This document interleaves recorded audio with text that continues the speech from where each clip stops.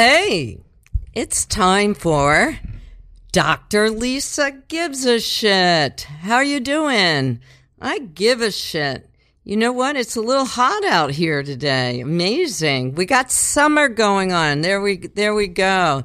Anyway, I'm so glad you tuned in. Thanks for listening to Dr. Lisa Gives a Shit. You know me. I'm a self-proclaimed psychotherapist with a very big mouth. Thanks for listening. I'm here every Thursday, 2 to 3. And you know what? You are so lucky because you're listening to the greatest radio station in the Western Hemisphere. I've checked all of them, and this is literally, Radio Free Brooklyn is the best. So I want to encourage you to go to radiofreebrooklyn.org. Check us out. Look at we have amazing programming of like things that you couldn't even imagine. We have programming for that. So whatever your thing is, besides, of course, it's this, but anything, any kind of music, whatever you want. Don't forget to go to the donation page and give us some money, buy a t-shirt. You know, come on. All right, well, I have this really amazing guest today. Actually, I don't usually like to have friends on because it's usually like I already know them and I'm afraid of like asking them really personal shit because I already know a lot of the answers.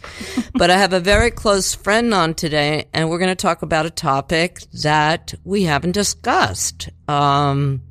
Just because we're usually busy doing other things when we're hanging out. But anyway, Holly Dorito. And you're gonna meet her in a second, but first I have something else that is super, super, super important. I am doing a live show a week from today, okay? And I would love if you would come see it because it's gonna be incredible. It's gonna be incredible. Here's the deal. So I have 2 comedians and 1 visual artist, right? And what I do is I do a speed therapy session on them after they do their set. And in the case of the visual artist, she's going to do a presentation of her work. And that way you can find out what their real story is and what's really going on and what they were thinking when they made the work and all that. And you can we can get the dirt on them. So I'm sort of like turning this like fun show into like a gossip festival. I mean, you could say that, or maybe it'll just be some insights. Let's hope. And they have really cheap drinks. So it's called Stand Up, Lie Down, and it's at the City Reliquary, which is 370 Metropolitan Avenue in Williamsburg, Brooklyn. It's near the L. Lormer stop. The City Reliquary is a great, small, civic New York City museum, and they have amazing exhibitions there and live shows. So, and you know what else? Guess who the headliner is? You're not going to believe it. Christian Finnegan. He was on the show about a month ago, and he agreed to do it. So we're going to have him, Shakir Stanley, and Tara Lewis, who just completed a show of visual art portraits of Brooke Shields and Brooke Shields' grown daughters. It's really like it's amazing. So go to the City Reliquary, Tickets with Friends, go to my ticketswithfriends.co is, look it up on there, Stand Up, Lie Down, or you can go to any of my social media accounts and find tickets there. Okay, there, we did that. So, okay, now Holly. We're getting to Holly. Okay, so Holly Dorito is a very, very original, special, delightful, and I don't even know how to describe her. Thoughtful, creative. I keep thinking big personality, but she's not really because she's not loud, but her presence is always felt, and she has a lot of fans because mostly she's known for the founder and director of Waggy Tail Rescue, which I think of her as the Schindler of dogs. She's been saving dogs for how long, Holly? Officially, my rescue's been around since 2004, but thanks to an awesome mom, basically since the time I was born. Okay. Yeah. So Holly grew up in small town Pennsylvania, rural Pennsylvania, and she had animals around all the time. And, her mom, I guess, but, I know Holly very, very well. I've known her since like 2003. We went and rescued, I assisted her rescuing dogs from a shelter in Tijuana, Mexico last year during the pandemic, which was amazing. Particularly to me, it's just a story of Holly's life, just routine for her. So, we're going to talk about a bunch of stuff today. So, Holly, hi. Did I cover everything? Is there anything that we missed? Absolutely. You're perfect. Okay. As always. Oh, shut up. Shut up, Holly. So anyway, Holly has worked as a dominatrix, and we're going to talk to Holly because she learned how to train horses. Then she learned how to train humans, and now she's back to mostly training dogs. But Holly and I have never really had a deep discussion with details about her times that she has been a dominatrix, and I don't really know much about that, so I think it'll be really interesting. But why don't we start off, Holly, by telling us about like how your upbringing got you into training horses and stuff like that?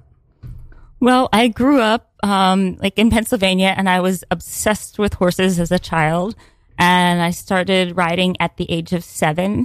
Wow. And my family took in an abandoned Appaloosa horse. We had a little farm, and he was kicked off a thoroughbred farm where he was dumped after a divorce, and they said he was the ugliest horse they had ever seen. So we were like, yeah, that's our horse. And he was the ugly duckling outcast, and I trained him to be second state champion hunter jumper 2 years in a row. Fuck. I didn't even know that. Yeah. So did you feel like you had, at age 7, you had like a way of understanding him and intuition?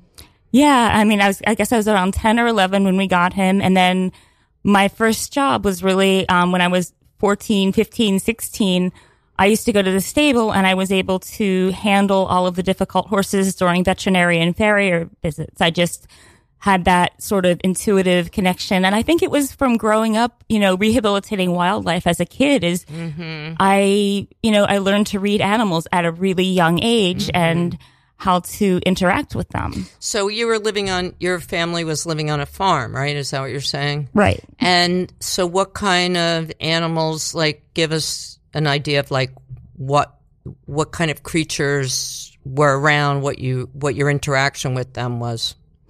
Well, we had a couple of different horses, and I used to work with training and rehabilitating abused horses.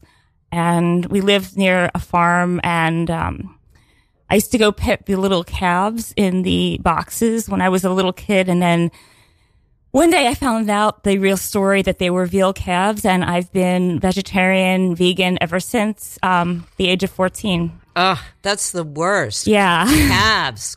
Yeah. Oh my God, that's the worst, to find out that we eat those things. Like a big old cow isn't maybe not quite as bad. I don't know. I know, they used to lick my hands, and I would feed them corn, and they were like baby deer, which I loved deer, and they just, and I would look into their eyes, and then I found out what was happening to them, and then that was I have never eaten beef since then. Holly looks like she's about to cry right now. I'm not kidding you. I'm not kidding you, people. Oh, people, so let's change the subject. But you I know we've talked about this before. Didn't you have little animals that were out in the wild that your mom would bring in? We did, and we lived next to a wildlife sanctuary, so we would rehabilitate wildlife, and we would bottle feed baby bunnies whose moms had been hit by a car, and help birds with broken wings. And I think from a young age, I learned that sometimes we did lose some, but to move on. And I think that's what's really given me the strength to do rescue for all of these years and not just have a complete meltdown like I've come close to a few times. So you really are connected to the animal world in that way, in a way of understanding it and kind of a intuitive level that people who are brought up like me in more urban environments you just can't. It's like learning a language when you're young. Yeah, really. exactly. So were your parents really animal people too then? Yeah, they were. They always have been. More human people than both of them are Red Cross volunteers. My mom was on the National Disaster Red Cross team. She actually came here for 9/11, which was crazy. Wow, really? So all of this type of work has just been sort of something that's been a part of my life and a part of my soul. But it's like I also need a little variety. Right. And you have a ridiculously fun spirit. Like you're somebody who is always like, you've turned me on to so many like interesting, fascinating people. I mean, I met Reverend Jen through you and so many amazing, fascinating people and activities. And like, didn't you just go to like what was it, a Dolly, just this week, Dolly, like 2 days the Dolly Parton drag. How yeah. was that? Oh my God, it was so much fun. What can be more fun than Dolly Parton in drag? So great. Yeah. So you it's really funny because you're such a, you're so connected to nature and animals, but like you're so urban too, it's really like you're so into like all the kinds of stimulation, Holly knows a lot of famous people, a lot of famous comedians, and you kind of can rock both extremes, nature and urban area, right? That makes sense. It's just because I'm weird and I don't know. I just go out there and I'm like, okay, this is what it is. Well, I'm shameless, I don't care about I'm shameless. I've asked so many celebrities to like do things for my dog rescues because I'm shameless for asking for animals. And I think most people are grateful to do it too. It's not like it's a bad thing. I think, you're kind of making it easy for them, giving them opportunities. Like you've had, Janine Garofalo's on your show, on your, benefits a lot. And, right. David Cross volunteered for my rescue and, my flight program and flew my own girl dog's, father from Los Angeles to New York in a program to get dogs one by one on carry-on flights. And I'm still in touch with him, and he actually, top secret, might be popping in on a show I'm doing at the Slipper Room in August. Oh, all right. Which I just heard back from him this morning. What day is that? It's August 27th, and it's going to be Tammy Faye Starlight doing her Blondie cover, and Janine Garofalo and Rob Paravonian. And it's actually a repeat of a benefit we did in 2018, I believe it was. That was sold out and people still talk about how fun it was. And so I was like, you know what? All these people are still around. Let's just do it again. So we're doing it. I mean, honestly, Holly's benefits, or I should say Waggy Tail benefits, are the best. Holly has 1 million rescue volunteers. I've volunteered at them, and they're usually amazing events. And I want you guys to know that you can go to Waggy Tail Rescue, that's right, waggytailrescue.org, and look at, and get all the info, okay? And you can also sign up to volunteer, donate, and also foster. I actually I never had a dog until, I got a dog through Holly, through Waggy Tail, in 2011. It was the first dog I ever had, but before that, because of my work schedule, I would do some rescuing. So that's how that's one of the ways that I got to know Holly, through rescuing dogs. And it's so great. I used to call myself a dog slut because you get a different dog, you fall in love with it, but then you give it to a good home, get a new one, So anyway, so how did you come to New York, and how did you get into the world of being a dominatrix? Well, I started coming up for the music scene, just riding up. This guy who lived a mile from my grandmother in the sticks was a roadie for a band. And one day I took a trip up with him to New York, and I just sort of fell in love with the music scene and started coming up here all the time. I got my dream job internship at Rolling Stone magazine. I was going for journalism, and I was working, I was interning, I was taking, credits, and I was working a horrible waitressing job. And I went on vacation with my best friend from high school, Leslie, who the two of us were just always the ones into trouble. And then we had the third one, Marnie, who was the voice of reason, who usually talked us down. But Marnie wasn't along with us this time. She was a stop. She was she was at home. Safety. She was scared to go on this trip. So we got into there are many, many little epic stories off of this trip that have led to kind of some incredible things down the line. But one of them was we were on the plane and she said, "Hey, Fred is dating this girl." Fred was a guy he was an ex-boyfriend of mine. And he's like, "Fred is dating this guy this woman who spanks men and she gets paid a lot of money for it." And I was like, "No way, really?" I was like, "Is there really such a thing?" I had no idea. I was like, I was 20 years old. I was completely naive, fresh to New York from Pennsylvania. And so she was like, "Yeah." And so I got back to New York and I looked and she's like, "I dare you to go into one of those places." And of course, never say once somebody plants the seed in. So I still remember the exact words. It was in the back of the New York Press and it said, "Adult fantasy role play. No sex, no nudity, $sign, $sign, $sign." And I was like, why not? So I had a bold day and I maybe did a little edible, called the place up, and I went in and I was really just going in to have a look. And they were like, "Oh, you're total all-American blonde. You can really make money here." Wow. And I was like, I've gone this far. I've got to try it. So I did. And my first session was, and I still remember, with Mistress Ursula, who lives in my neighborhood and I'm still friends with, and we run into each other at the grocery store all the time.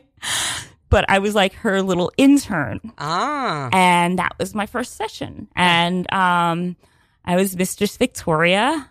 And I ended up, it became like a great deal for me because I would work like 8-hour shifts and maybe I would see 3 clients for an hour. And in between that time, I could study and do my schoolwork. Whereas waitressing, you're just on your feet all the time. You don't have an opportunity to do jack shit. Right. So I graduated second in my class and with no college debt. Wow, that's amazing. Where did you go to school? Queens College. Wow. Mm-hmm. Good. Wow. Yeah. Yeah, because that's such a great. I don't even want to say it's a trade-off. It's a great way to. It's great. It's just great way to manage that phase of your life. What a great thing to pay for college. Yeah, I mean it's hard because there are a lot of temptations. A lot of the girls who worked in the house I worked at got sucked into the guy who ran it. Dealt coke, so he would get them on coke. So basically, they would earn money and then buy coke from him.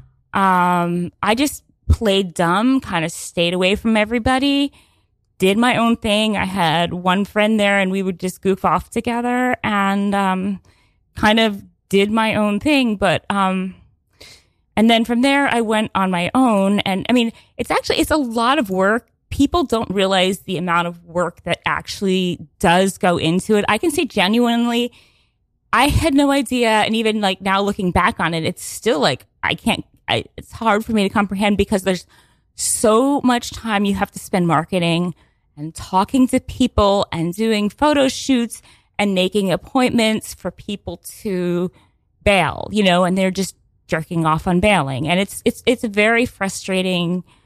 It's very frustrating because, it's you'll have you'll nurture 10 clients and one of them will show. But right. it's still it was the 90s. People had money to spend. BDSM was a lot more taboo then. And so it was probably the prime time to do it. Mm-hmm. I couldn't have had a better time to do it. So it was it's probably a lot more, well, now the porn business has totally exploded everywhere. Yeah. I mean, if you call it, do you consider that part of the porn business? I mean, you were dressed, or were you dressed? I mean, I guess there's some crossovers. I mean, I used to have the guy who used to like to fuck a blow-up doll in front of me. That sounds that just sounds entertaining. My thing was, because I wasn't really, I mean, I listened to goth music. I was totally like into the goth, like weirdo, like, but so I kind of actually had some of the outfits, but I'm a nurturing, kind human, healing person by nature. So for me, it was really like an acting job, like challenging myself to do something, to step out of the box and do something that I really wouldn't do. And also going to school for journalism, I'm like, this is going to give me some writing material. Yeah. So what was it like? Like, how did you feel about the men that you interacted with? Like, do I sound really naive that I've never I've got a big mouth. I'm too complicated. Men don't want to bother with me. It's too much. I talk too much, but, about bullshit. But, so what did it, like, how did you feel about the men? Did it change how you looked at men? Did it change, like, were they all different? What were the dudes like? What was it like dealing with dudes on that level, in that way? It was really different. Some of them I hated them and they sucked. Some of them I felt like, some of them were just like, were gross, and gropey and like, just had utter disrespect for women and just, but most of them, I guess I had more of a curiosity about, because I was really interested in like the weird fetishes, that kind of like a lot of the mainstream dunks, because that was their lifestyle. They really just wanted to do the BDSM pain infliction back and forth. And like really, like some of them actually like, they really enjoyed inflicting pain, or they really enjoyed fucking guys up the ass with dildos. My thing was, I just wanted to see the weirdest things that turn people on and try to figure out like why. And I actually had a lot of sympathy for them, because, a lot of them had wives and stuff. And I felt really bad because like they were too embarrassed to tell their significant others or like people they knew in their personal lives that they had this fetish. So they had to pay somebody, which I'm glad they had somebody to pay to do it. You know what I mean? So for me, I felt like a therapist for a lot of them. I can see that, because it's a transactional relationship, which is a lot more honest than pretending that somebody's manipulating somebody. Exactly. It was just like, straight up honest. Like, this guy, this is what I want. And I'm actually still kind of friends with some of my clients, or I became friends with them. But it's almost like there's a certain, like, it's really funny. There's a nursing aspect to it, right? Because did you say your mother was a nurse? Why do I think that, right? Yeah. But there's a nursing aspect because you're dealing with the body and healing, really. Yeah. So did you have a specific type of clientele? They said, oh, that's one for Holly, or... Well, I mean, it was like kind of the typical, like, people who came in were like the people in power who wanted to be like, but when guys had like weird requests, a lot of, they're like, that's one for Holly. What? That's the one for Holly. Or, I mean, they would get to choose, but I guess I sort of had like a little bit of like a reputation for being sort of, instead of just like being really, really strict and mean, like my best friend there, she was like, she really liked to beat the shit out of guys and bruise them and make them bleed. Oh. And she enjoyed it. Where mine was more like the playful. They say the guy in the dungeon described me once as the little girl in the sound box who looked cute and smiled at you and then kicked sand in your face when you got too close. I love that. I love that. So were you good at holding on to your boundaries? Did you know at that young age what your boundaries were? That's what scares me, or that's what makes me protective of young women. Did you know your boundaries? I did. And if there's something I didn't want to do or I wasn't comfortable with, usually I would try it at least once. I mean, I wouldn't I never had sex with anybody, and my clients, as long as it's something that wouldn't hurt me, but double fisting. I didn't want to do it, but I knew I wasn't going to like it. Like 2 fists up a guy, but I tried it once and I was like, no fucking way I'm ever doing that again. But, but I would try it once and then I would say, okay, I'm not doing that again. So most of the time, I would try something unless it was but I would draw my boundaries and I say, you know what? That's not something I'm going to do. I never did scat. I couldn't shit on a guy. I couldn't puke on a guy. Peeing on a guy, I was fine with. But, if there's something that I wasn't into, it's just, I would say no. So. Ooh. So how did you feel? Did the men, did they seem sad or did they seem just did it change the way that you looked at men or?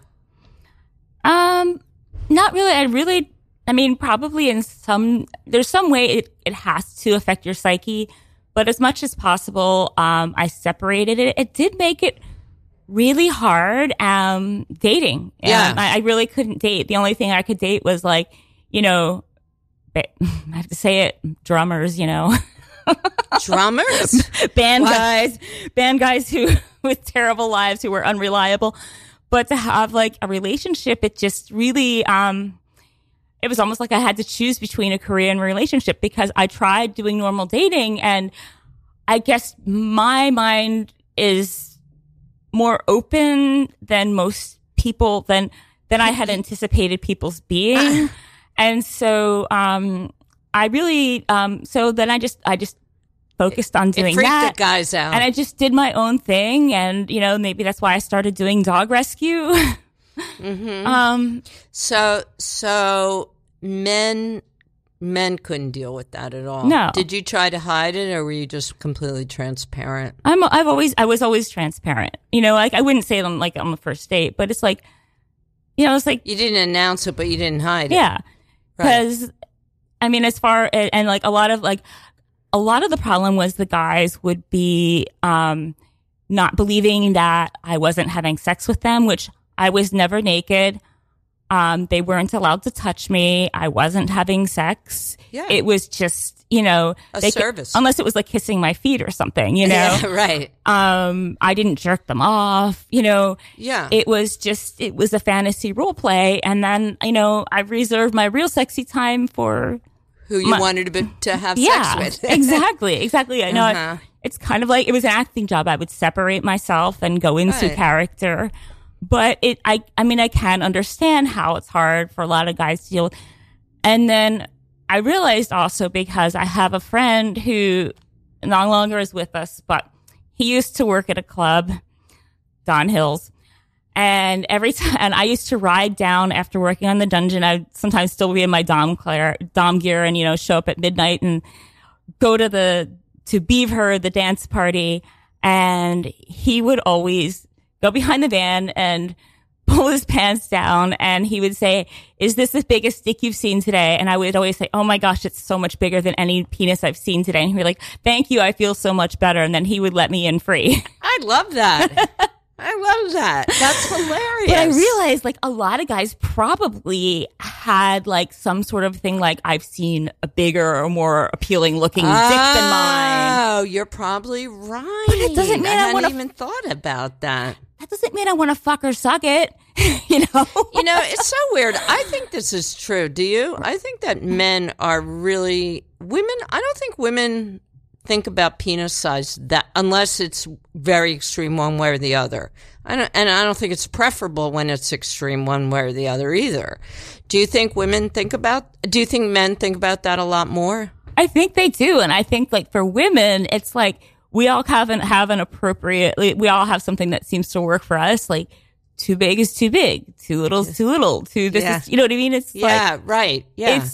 And usually it's not, it is, it's like what's behind it. It's like really like, I'm more attracted to somebody who's like, somebody can have like the nicest looking penis in the world.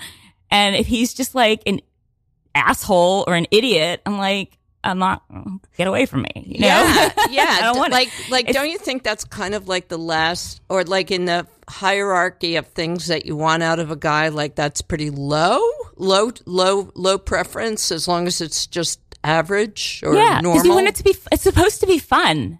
You know what I mean? It's supposed to be fun, not just like a work to make this tool do something for me. Otherwise, I would just get a dildo. Yeah. You know, like why I'd get a dildo and a vibrator and wouldn't have to deal with an asshole if all I wanted was just like you can buy a penis of any size, shape, whatever on the internet. Yeah. Yeah. So do you feel like that you understand men in a certain way that better, or in a different way than you might have otherwise, or would you learn about the dudes? What can you tell us? Tell us. What are we missing? I mean, I imagine you really understand the range of nuance in what men want sexually and stuff like that. So, what do you think? What do you think? I mean, you definitely learned a lot. You learned because a lot of it you have to study body language and reaction to what you're doing. Like if you have a riding crop and I'm doing something, you study their reactions, and so you have to have an intuition, even just like you do with animals. You have an intuition. You read their body language. You read their eyes. You see, for humans, it's usually they have there's a safe word, and it's like usually like green means go harder, yellow means hey, slow down, I'm about at my max, and red means hey, threshold, stop. Mm-hmm. And so you can use those communication skills, especially as you're getting to know somebody, to sort of just, because everybody's got a different tolerance. Everybody's got a different feel for what they like, But, there is something kind of like, I don't know if sad is the word, but just how our civilization has just gotten in the way of people being transparent about these kinds of things. What they really want to do, what they want from somebody else, what they want to share. Do you think that men? Do you think a lot of it is imprinting? Like, do you think it's like they get imprinted, or where do you think like all these kinks come from? Do you have any thoughts on that, or? I think it's a whole bunch of different things. I think some of it is just like everybody's born with different like quirks of some sort, whether it be, I don't know, just weird likes and dislikes that are not really explainable. Yeah. And then sometimes maybe they're born with a tendency and then they're tuned. Like I've had guys who have told me that they remember getting their first erection or the first time they came was when they were like being spanked over their babysitter's lap, or, when spanking was the thing. Or when they were crawling around under the kitchen table and, around their aunt's feet at Thanksgiving, just being a little kid worm or whatever. Or something that they saw on TV that just... I sometimes think that men are more biologically controlled by their sex drive or sex proclivities. Do you think that's true? I think so. Yeah. There've actually also been some neurological studies. There's a study on the phantom limb syndrome that actually found that there's some sort of a nerve between the feet and the sexual organ, the sexual stimulus of the brain that gets crossed. And that's a reason for foot fetish. And it's just like a genetic bleep. Wow. And so that triggers some of the foot fetish stuff. Wow. Is foot fetishes really common? They're very, very common. Yeah. Yeah, because I remember as a young person thinking about experimenting, getting paid for foot stuff because there was so much of it. Yeah. Yeah. So, wow. So you must, that's like a fascinating way to really understand the other, to understand the male sexuality. Yeah. And how it motivates them, right? Yeah. Yeah. Did anyone ever fall in love with you? Did you ever wind up dating any of these people, or? I never ended up dating anybody. I really kept it separate. I became friends with some. I did have a few stalkers. Which one, there was only one that was like really bad. And fortunately, he found out where I lived and he parked himself in front of my apartment for 2 weeks in my car, and his car, like, except for waiting. And, I wasn't even in town. I was in California, and I found out he was there. And then I told one of my friends who was a bodyguard to get him, tell him to get lost. So you had protection. Yeah. Yeah. So it doesn't really sound, were you ever threatened? It doesn't sound particularly threatening. No, I was never threatened. It's like, there were always people that I kind of got to know. Usually I got to know them outside and got a good feel for them. Usually I would see at least a copy of like their real ID, and I have their phone numbers and, but I've also respected discretion. Like, I've never given the name. I've seen some celebrities, and to this day, I won't tell anybody who, it's just, that's my personal thing is like, I really believe in that. I think sex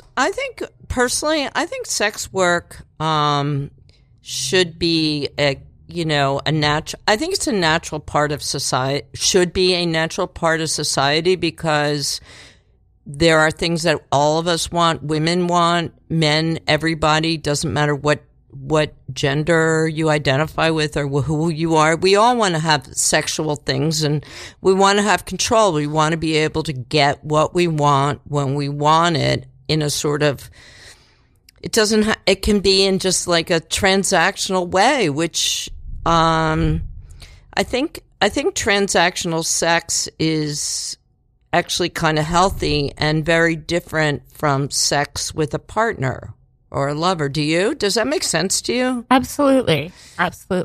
And society has no clue about that, right? Right. It's like, there's the emotional aspects, and then there's some people, it's just like people need to, I don't know, they want to go for a swim, or they want to, do something else. Or they want to have sex right now, or like a lot of times when I was single a lot, like almost all through my 30s, on and off, not the whole 10 years, but, and there were so many times, and in my day you couldn't do this. I would have just rather had somebody come over, pay them, and have them leave. Yeah. Like, I had a boyfriend exactly. who said women want that too sometimes. That's what I'm saying. Yes. And it's normal, because I wound up having to, like, I'd get so, like, I haven't had sex in so long that I'd wind up like getting bleary-eyed and dating somebody just because I hadn't had sex, and then thinking I wanted to date them. Yeah. And I think that happens a lot with men too. They don't talk about it as much. But I think that I'm hoping that, sex work is becoming a lot more integrated into society, and I think it should be like a very legitimate business, respectable business. Some people are actually like I think that you were performing a service, like you understood these people and you had your own boundaries, and I think that you were, like you said, you probably did some healing, I'm thinking, right? Yeah. Did you feel like that? Mm-hmm. Yeah. Yeah. Okay. You guys got to get on the stick about like, sex work and sex workers. It's really fine. We would all be better if we could access that in a respectable way. And there is something very respectable about it. Right. There you go. That's my lecture. So I want to, so you started rescue. Let's talk a little bit about, your relationship with the canine world. So you started rescuing dogs just kind of naturally, just organically, or how did you build? I mean, I want these people, these listeners, you guys, you have to understand what a large organization is that Waggy Tail is that Holly runs. It's a very large organization. It's been around almost probably close to 20 years now, 18 years, something like that. It was started in 2003, officially 2004 we became 501c3. So and you've managed. I mean, I know from being with you last spring when we went to, spending time with you for an extended period, that you're really a manager of a fairly large organization, and that, I mean, I remember you saying, I want to be with the dogs, but I have to organize everything. A lot of what you have to do now is you have a large, I don't know if you call it staff or whatever. You've got a lot of volunteers. I have the most amazing group of volunteers, and I could not ask for better volunteers. And it's really great because we're all very different, and we kind of we fill in each other's pieces. Like for me, sitting, doing data entry, I would rather stab myself repeatedly in the stomach, where I have some people who find it relaxing. And, so it's, we've been able to find, it's people, we all have the same passion. We have the same goal. And we've just been able to sort of combine our weaknesses and our strengths to make everything really, everything roll. And it's been great. It's an amazing community. I mean, there have been periods where I've been pretty involved, and, I've met incredible people, and everybody is always so positive and helpful, and a pleasure really to be around. And I find that really, I don't know what it is, but I'm sure a lot of it has to do with you, the way that you treat people, and how great the dog species is. But I mean, I just want to tell you guys, one of the things that I really appreciated when I started working with, rescuing or fostering, I should say, fostering dogs, was that there's your organization, Holly, was very, very supportive. And if I had a trip came up, a business, anything, and I really had to go, somebody would always come and take the dog. Right. And I didn't have to do a lot of work to find people to take the dogs, and the joy of getting a dog who is so afraid of humans from a kill shelter where Holly gets them, and then, having it in your home and seeing it blossom, and then the joy when somebody comes and gets it and takes it home, and then you hear about it, they are so happy. I mean, there was somebody I heard from for 10 years after I helped them adopt a dog. I mean, it's really a really positive experience. Yeah. Yeah. So, where we have 15 minutes left. Well, really just a little bit less, because I have to push the show, push Radio Free Brooklyn and everything else. Well, but naturally. what else is going on? What's going on with the rescue now? What's going on? What have you been involved in lately? Well, we definitely want to do some more Tijuana involvement, and it's also I started doing CBD products for pets because I have a boy who was my unadoptable dog, and I have to say he was on Prozac, everything. CBD is the only thing that actually helped him. And I use CBD for fibromyalgia. So I started doing a lot of studying. I did some online classes. I did some market research. I was able to use the animals in my rescue to try to see what different products, and, I tried from different sources, and I found a source that really works. And so I've been doing, it's called Canna Buddy Kitchen and Canna Buddy Butter, which is this It's peanut butter, but it's the consistency of cookie dough because I use isolate powders and add glucosamine. And so you can sort of get the size of a ball you want of, instead of like a goopy peanut butter, like running all over the place. Mm-hmm. So if your dog is really stressed out, you can like scoop out a big ball, or you can get a little ball if it's just a little.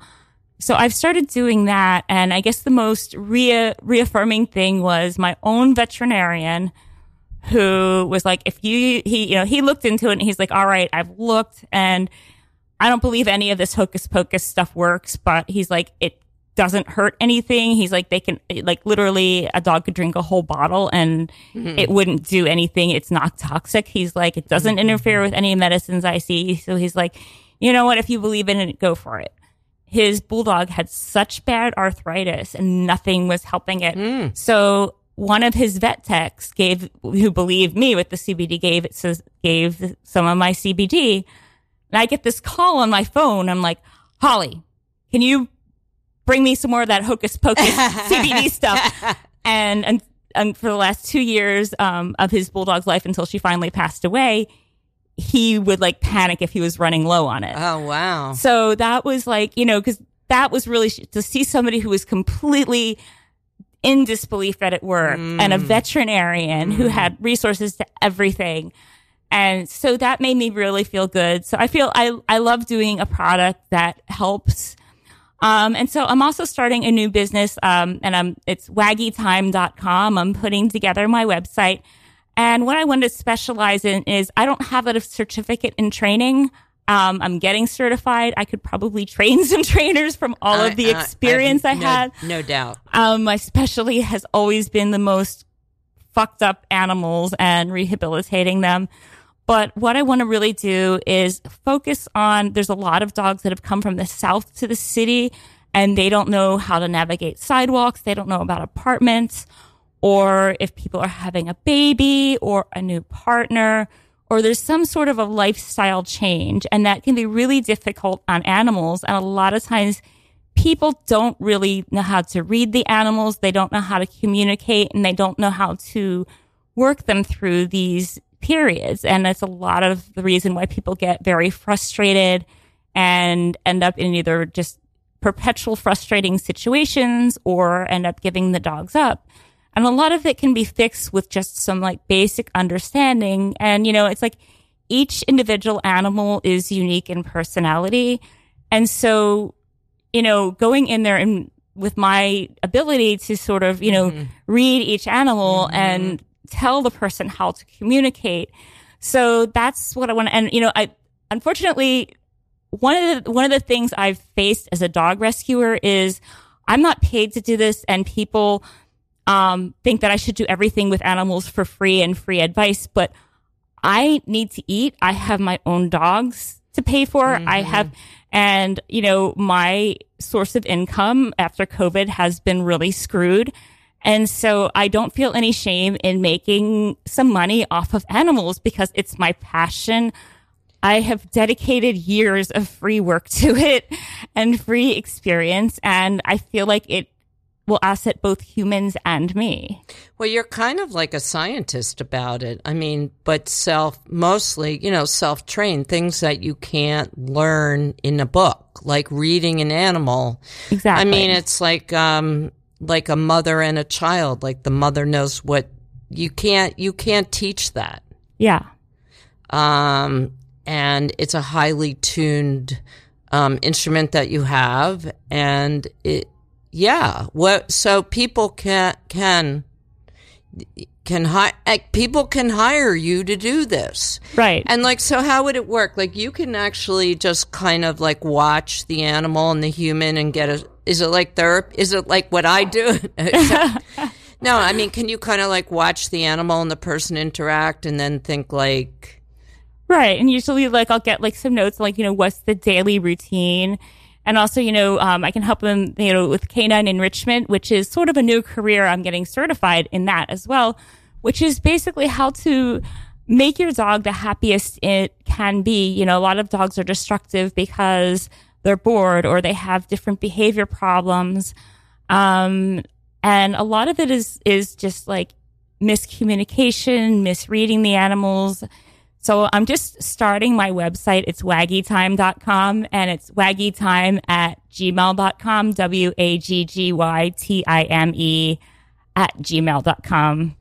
And so if anybody's interested in that, and I also, I teach pet first aid and CPR and do the CBD business. So I'm kind of incorporating the whole thing into sort of one, comprehensive way to help people and animals, and hopefully, expand it and get some help once I get going. But I think that it's something that we really need.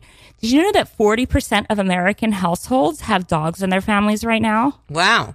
It's incredible. It's an all-time high. I kind of love that. Right? That's according to actually a study I just read last night from the American Kennel Club. I kind of love that. Right? Yeah. It's amazing. Dogs, not guns. Yeah. Exactly. Why don't, that's positive. We should be talking about that. Yeah. So do you go to like somebody's home and observe, or how does it work? Yeah, I'll go to the home, and I'll spend some time with the person and the dog, and I'll just see how they're interacting. And then, just give some suggestions. And you have like a whole bag of tricks. Like, everything. The veterinarian system. Like the dog hospital system. The whole like nutrition, CBD stuff. Like you have such deep experience that it isn't just like you've been trained in an area or worked at a vet. Right. So, and also you said dogs from the South are more, what is different about dogs from the South, say? Well, a lot of dogs come, especially right now, it's like for two dogs to like mate and have puppies on the streets of New York and survive, it just doesn't happen. So most of the dogs that we're bringing in from like Texas, Alabama, Tijuana, they've never seen the streets of New York. And so they could be friendly with other dogs, but a lot of them have, issues like it's called leash aggression, where they don't know how to behave when they're held to a leash and they see another dog. And it's frustrating for them. They need to learn to navigate the skills of, walking on a leash, the fears of like skateboards and things like that, and just really to gain confidence. And, it's got to be really scary. Like it would be for a human or a child or anybody coming to visit this city. People won't come here by choice. Yes. And a lot of people really misread the dog's signals. And so they're doing the best to their ability, and they are thinking that they're doing the best. And it's like, you can't like hate them for it, but they aren't doing what's best for the dog because they aren't understanding the dog. Like if a dog is wagging its tail, it doesn't mean it's necessarily happy. Right. Different things mean different things. It could mean that it's just really excited or overstimulated. So you have to be able to sort of tell the difference between, the different body signals, because dogs give body signals more than facial expressions. We give facial expressions to show the difference in our demeanors, whereas dogs, it's more, they give body language. It's their ears, their tails, the way they stand. And it's, it's a different language, just like, any other language to learn to read. And once you read it, it's so helpful. Right. And it also sounds like, not all of them, but there sounds like there's a lot of easy fixes in there, because once you can sort of explain the dog's behavior to the human, then it makes sense to them, right? And they're like, oh, I won't hold her that way or pet her that way, or I'll put the leash on at this point instead of in the home, or whatever you can tell. And it's like, I have my own boy dog. I'm the first one to say he's the only dog I've not been able to fix because he was so messed up. But I manage him, and he's a very happy dog, and he's managed, and I know how to he's like a special needs child. But I just know what to do with him. And, he's a little snuggle bunny, and my girl is his therapy dog. And so most dogs can be rehabilitated. Some of them are just never going to be 100%, but there's always a way to learn how to manage it so that you can still have happy lives together. So if anybody's having any kind of frustration with their dog, I mean, I love that because it's so much bigger than like we think of, we think of like if we have problems with our pets, our dogs, we take them to a dog trainer or we take them to a specialist. But what you're talking about is just something intuitive that you can't really get at a veterinarian or anywhere else, really, if you ask me. It's kind of and I have seen you with dogs. I mean, it's crazy. Holly is the dog whisperer. I mean, it's crazy. Like, I remember, guys, when, like, I went with Holly to Tijuana. We were in this, like, cement dog rescue, like a big yard, and run by two just local women, pretty poor, I think. And the dogs were quite charming. I mean, I never felt, I don't know, I felt like I was in love with all of them.